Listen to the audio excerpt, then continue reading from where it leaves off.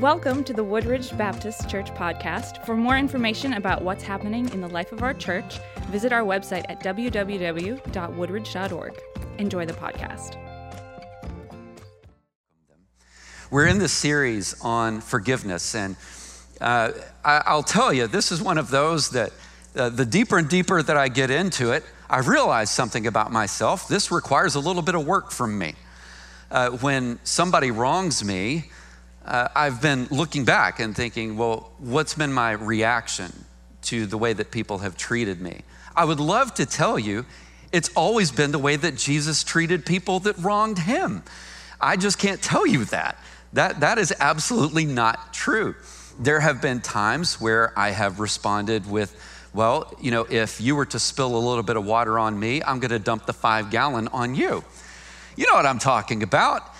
Because you had it coming to you, or at least that's the way that I would view it. And what I've been seeing over these last months as I was getting into the Word and kind of unpacking the doctrine of forgiveness is how much room for personal improvement I have. Because there just were so many places where I would see in the life of Jesus, the kinds of things that he could forgive and the kinds of small things that I couldn't. And the way that it has impacted my marriage at times, the ways that it has impacted me as a father, the ways that it has impacted me as a friend, where somebody has genuinely done something, not a perceived wrong, where there wasn't a wrong there, and I just thought there was because maybe you didn't give me what I wanted and you didn't know it to me anyway. I'm not talking about that stuff. I'm talking about a genuine wrong that had been done to me and my reaction to it. And I gotta tell you, it's been a little bit eye-opening, and it's been good. It's one of those corrections that I think that I've needed, and it's been a blessing, even if it's been a challenge. And so we get into this passage today in Matthew chapter 18, where we see something of the goodness of God. See, a couple of weeks ago, we talked about why we need to forgive, and if you weren't here, or if you were here and you need a reminder, here's the reason, here's your why. The main reason that we need to forgive is because of simple fairness. Simple fairness. We owe it to others to forget. We owe it to others to forgive them because frankly, we've all needed to be forgiven ourselves. Isn't that true? Isn't that true? And so if you look in Matthew chapter 18, verse 21, here's the way that it begins. It says, Peter came to Jesus and he asked, Lord, how many times shall I forgive my brother or sister who sins against me? Like up to 7 times. Now stop there for just a second because Peter thinks that he's looking pretty good. Because if you look in the Talmud, so if you look in the Jewish tradition before this, they taught that you could forgive up to 3 times, but beyond 3 times, you actually didn't have any obligation to forgive somebody beyond that. So Peter is looking at Jesus, who they called the teacher or the rabbi, and he goes, well, how many times do you think that I should forgive, Jesus? And up to 7 times. Doesn't he look good? Because he's like more than doubling up the Jewish people and the tradition that was before him. Well, here's what Jesus says in verse 22. Well, I tell you not 7 times, but 77 times. Okay, well, he ups the bar a little bit. And for those of you that like basic accounting, here's what this doesn't mean. This doesn't mean that when somebody is up to, say, wronging you 463 times, that you need to start giving them a cautionary tale of what's coming their way. Because what Jesus is actually saying is, I want you to learn to forgive without limit. There is no measure or limit to the forgiveness that you would offer to other people. Now that is a little bit of a challenging ask, don't you think? Is that fair? I want you to think of it like this. In 1 Corinthians 13:5, it says, love keeps no record of wrongs. Love keeps no record of wrongs. Now that got me thinking. If you really want a marriage to struggle, keep a record of wrongs. Is that fair? I knew what I signed up when I married Wendy. By the way, Wendy knew what she was signing up for when she married me. I knew I was not getting a perfect woman. She knew she was not getting a perfect man. And what that means is in the middle of it all, it was going to get messy. And it has been. For 22 years this December 15th, there's just been all kinds of messiness. You throw 4 girls in the mix and it gets real interesting. There are times where you just go, I did not know that was in me, but it was. Circumstances draw things out and you're like, wow, that's just not the best part of me. And you know who's often been on the receiving end of it? It's been my wife. She's been on the receiving end of it. On her side, who's been often on the receiving end of frustration and anger? It's been me. It's been me. You know what I'm talking about. But what if I said, the rule of thumb in our marriage, we're going to keep a record of wrongs. And when you come home at the end of the day, our wall in our bedroom is actually going to be the place where we etch these memories so that we can have these wonderful moments of remembrances of our great failures for each other. I kind of make a joke about it to make a serious point. Intuitively it won't work. And yet, we do it. We do it. We can think back in times you pick whatever relationship you want. I don't care. You can think back to a time 20-something years ago when somebody did something to you and you can remember it and feel it like it happened a minute ago. You know what I'm talking about. What you see, Jesus, how many times should I forgive? Without limit. Without limit. And now Jesus knew that there would be some objections to what he just said because that's the way we work. We object. So he tells a story about a king that was settling accounts with his servants. Now, just so you know, and a little bit of background here, it doesn't tell us why they were servants. Oftentimes, people were servants in the ancient Near East because they owed a debt. You know what I mean? So like, you owe me $10,000. Well, I don't have $10,000. So that's okay. You can come work for me. It was a debt. And you could work that off. It may be something like that. The text actually doesn't tell us, but let's look at it. So he says, here's the story. The king comes to settle accounts with the slaves in verse 24. And as he began the settlement, a man who owed him 10,000 bags of gold, or some of your translations might say something a little bit different, like talents. A man who owed 10,000 bags of gold was brought to him. And since he was not able to pay, the master ordered that he and his wife and his children, and all that he had, be sold to repay the debt. You see there? We're going to put you into servitude to somebody else until you can pay the debt that you owe me. And at this, the servant fell on his knees before him. He says, be patient with me, he begged, and I will pay back everything. Okay. Now stop for a second because this is a little bit lost in translation, but how in the world is this working class person going to pay back an amount that he can never pay back? And yet here he is saying he could do it. No, he couldn't. No, he couldn't. And so in verse 27, it says, the servant's master took pity on him and he canceled or forgave the debt and he let him go. But when that servant went out, he found one of his fellow servants who owed him 100 silver coins, give or take about 3 months of wages. And he grabs him and he began to choke him. By the way, that's pretty violent there, don't you think? I mean, this guy is just coming on the coattails of owing a guy an amount that he could never pay back, runs into somebody who owes him an amount that he probably could pay back, just given a little bit of time, and he thinks the proper response to this is to physically choke him. Well, that's interesting. So he chokes him, and he says, pay back what you owe me. And his fellow servant fell to his knees, and he begged him. Does that sound familiar to anybody? He fell to his knees and he begged him, be patient with me and I will pay it back. Now in that moment, imagine being the guy that's owed a couple of months something back, right? And you would think he would go, oh my gosh, I just had this moment myself. I remember saying the exact same thing to somebody that I owed a lot more to. And that wasn't his reaction. Because in verse 30, it says he refused. Instead, he went off and he had the man thrown into prison until he could pay the debt, basically a debtor's prison. And when the other servants saw what had happened, they were outraged and they went and they told their master everything that had happened. And then the master called the servant in. You wicked servant, he said, I canceled all that debt of yours because you begged me to. Shouldn't you have had mercy on your fellow servant just as I'd had on you?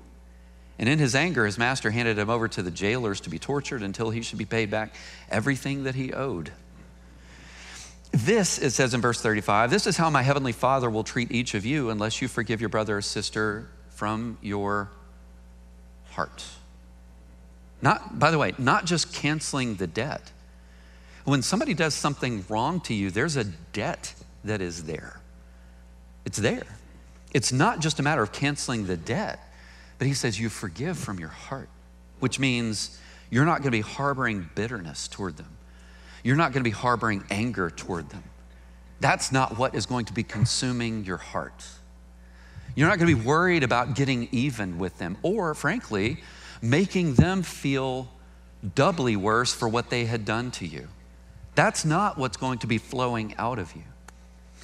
John MacArthur was making a point about this story. He said, if you look at the historical documents of the time, it's been determined that the total annual revenue collected by the Roman government from Idumea, Judea, Samaria, and Galilee was 900 talents.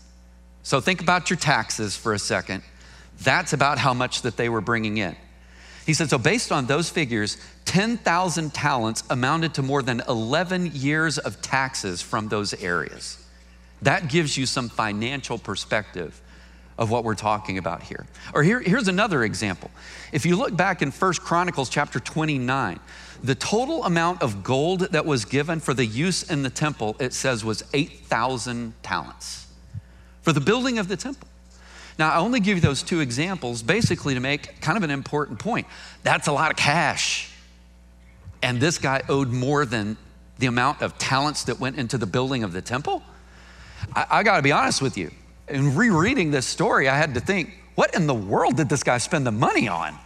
Like, where did it go? It doesn't tell you. It just says he had the debt. He had the debt. So why the example in here in Matthew chapter 18 of the master forgiving the servant that owed that much? I think we have an example from Luke chapter 23, verses 32 to 34. And I want you to picture this for just a second. This is the time of the passion of Jesus. Time where he's been handed over to be put on trials that were unjust, only to be handed over to people that he shouldn't have been handed over to, that he was going to be scourged, which would literally have ripped the flesh off of his body, that he was going to have nails that were going to be driven through his hands and through his feet. It's this moment. And in Luke 23, it says, 2 other men, both criminals, were also led out with him to be executed. And when they came to the place called the Skull, they crucified him there, along with the criminals, one on his right, one on his left. And Jesus said, Father, forgive them, for they do not know what they are doing. And they divided up his clothes by the casting of lots. See, the they, that's hard to say. The they that this passage is talking about, forgive them. The they are talking about are his executioners, the ones that are literally taking his life. And while he's still there alive, he's looking down and they're taking his stuff and divvying it up. And he says, forgive them.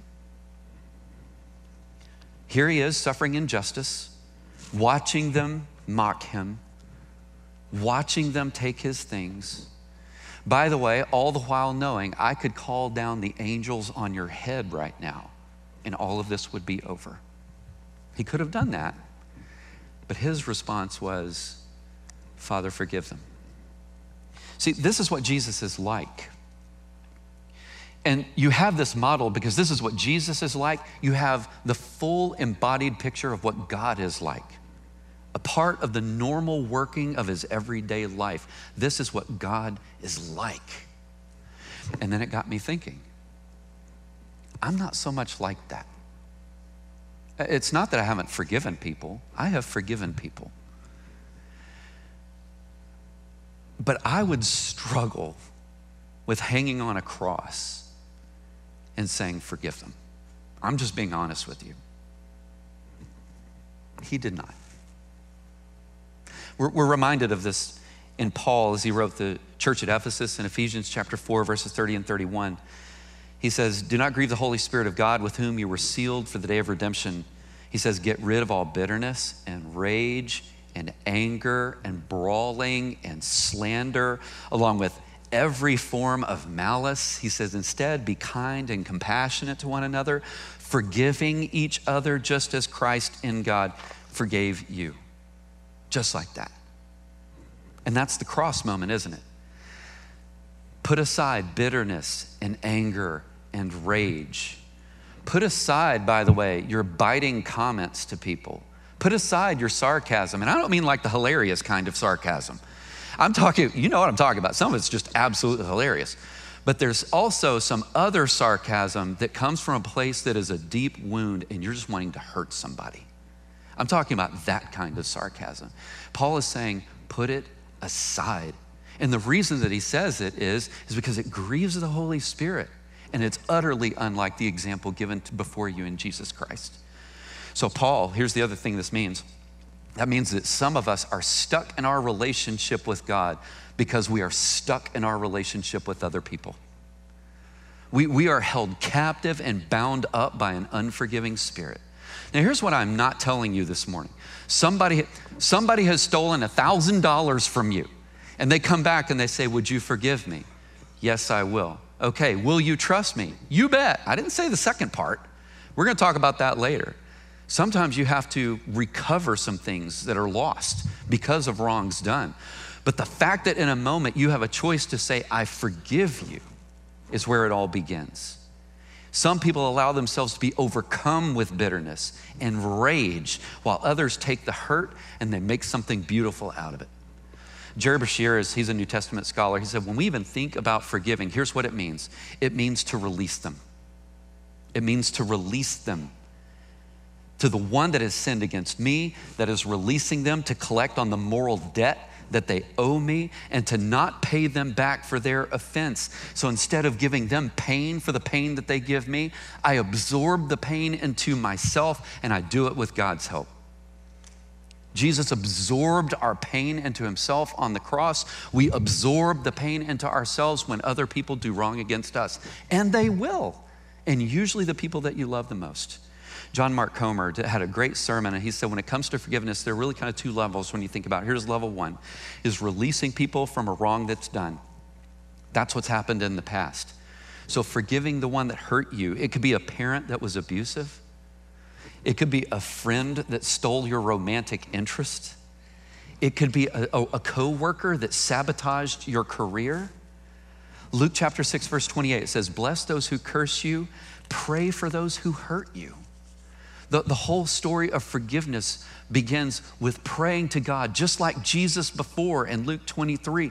You pray to God to forgive them and to have the Spirit in you like Jesus so that you can forgive them and release them. And release them. That's one part. Some of you might remember the story of Corrie ten Boom. Such a powerful story. If you've never read The Hiding Place, let me go encourage you to do it. But you go back into World War II, and her family were actually taking Jews into their home and they were hiding them, the hiding place. Well, apparently it was found out that that's what they were doing. And of course, the Germans come in and they sweep up their family and they take them to a death camp. She and her sister, Corrie ten Boom and her sister Betsy, they were taken to Ravensbrück.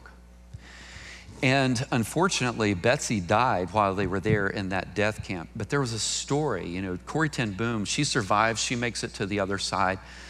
And one of the reasons that she is so well known is because she had such a spirit of forgiveness. She was known for being a person that had a spirit of forgiveness, and she was just telling their story.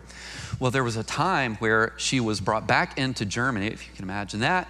She goes back into Germany and she's speaking to a crowd, and she's speaking to the crowd about forgiveness. She finishes her presentation. The people have come and visited with her. The crowd has started to dissipate. They were going back to their life. And then she says she looked and she saw a man that was coming toward her, and she immediately recognized him because he was one of the guards at Ravensbrück. Could you imagine that moment? The man that was in charge of overseeing her and her sister and other women when they were put in a camp, probably to die, which her sister did. And he walks up to her and he asks her forgiveness. That's tough. And it's especially tough since she had just done a talk on forgiveness. You're like, of all the worst times in the world, I wish I'd talked about something else. But here's what it was. In that moment, she said, I was sitting there, she was struggling with it, and she couldn't do it. Even after having just talked about it, she said, I couldn't do it. She said, but then I pivoted, and I said, Lord, help me to forgive this man. Help me to forgive this man. He sticks his hand out to shake her hand. And she said it was the power of God through prayer that she put her hand out. And when their hands came together, she said it was like electricity went through my body. And I genuinely forgave him and told him that. Because as a part of his story, and the reason that he was approaching her is that he said, since I left what I was doing, I have come to Christ, and I'm asking you to forgive me. And she did. There's nothing in the story that I'm sharing with you that would indicate in that moment it was easy for her, because she's very honest about it. It was not easy for her. It was not easy for her. She had to beg God to help her to forgive this man, to work on her heart to bring that kind of heart for him. And the Lord did. That's where it starts, to release them because of what they've done to you. And then the second part, it's releasing yourself from your own anger and resentment and bitterness toward them. See, that's about today and where you're going in your future. Releasing them is about what happened in the past. Releasing the bitter and rage and anger that's inside of you is about what you're going to choose today and how you want your future to look. I'm not telling you it's easy. I'm telling you it's right. It's right. Corrie ten Boom prays to God to help her to forgive. I was actually reading, there was a pastor, and he was sharing, you remember when 9/11 happened? And all across the country, you had pastors and churches that were getting together, and they were praying for the country, and they were praying for the people in New York City because so many lives had been lost. They were praying for the police and the firefighters because they just had a monumental task that was ahead of them in trying to put the city back together. Many of you remember that. That was a really difficult time in the life of our country, wasn't it? And this pastor was sharing a story. He said there was this big prayer vigil where all of these churches were getting together so that they could pray. And he was given the task of praying for our enemies. He was like, you have got to be kidding me. That's the one you would give to me? Oh, that's the one. And so he jokingly, I think seriously, he said, I'll pray for him all right. I'll pray for him all right. I'm going to pray that God strikes him in the face. That's basically where he thought he would start, right? What's called an imprecatory psalm. God, would you smite them in the nose? Would you mash their teeth? He goes, that's kind of where I was starting with everything. He said, but then I realized, it's probably not the best place to start. He said, so I started back over. And as I was thinking about it, he said, I asked the Lord to change my heart so that I could pray for them the way that they needed to be prayed for. He said, the first thing I prayed for is that God would bring justice because God desires justice. He said, there was nothing wrong with praying for justice. Many of the perpetrators had already died. He said, but here was the difficult part of me having to pray in front of all of these people, praying for my enemies, is that they would see him as a betrayer. Oh, you're not true to our country, because I was feeling the weight. That's fair, isn't it? He said, all the while that I'm praying for my enemies, I am realizing that many of them that are still alive are still plotting harm on my country as I'm praying for them. But he prayed. So not only did he pray for justice, he said, I prayed that God would so order the circumstances of their life that they would see their need for repentance and Jesus. He said, I prayed for my enemies. God, work on their heart. They need you, just like me.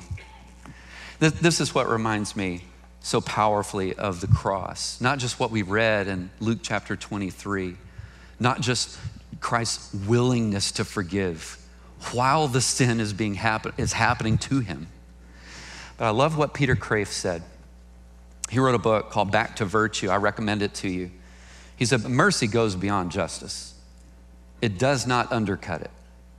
If I forgive you the $100 debt you owe me, that means I must use $100 of my own money to pay my creditors. I cannot really make you $100 richer without making myself $100 poorer. He said, so if the debt is real, it must be paid. And if it is my mercy that repays your debt, I must pay it. That's the reason why Christ had to die, why God could not simply say, forget it. Instead, he said, forgive it. And that meant that if we didn't pay it, then he had to pay it himself. And I think that's a beautiful way for you to understand why the cross is so important, is that he paid it. There's no one else that paid it for you but him. There is no other way to the Father except through the Son. He paid it. See, this is the story of what love really looks like. And this is the story of most of my life. I came to Jesus a little bit later, but what that meant was all of my life, he was offering me this relationship and love, and it was a love that was unrequited. It was a love that wasn't given back, which meant there was still a gap between us. Only until later did I say, this is what I need. I had to come to Jesus like that prison guard from Ravensbrück had to come to Corrie ten Boom. And the only thing that I could say is, I'm asking you to forgive me. That's it. That's all I've got. And I'm begging you to do it. Here's what you have on the promise of the Word of God for you today. His grace is sufficient, and his answer is yes. It's yes. We hope you have enjoyed the podcast. For more information about our church, visit www.woodridge.org.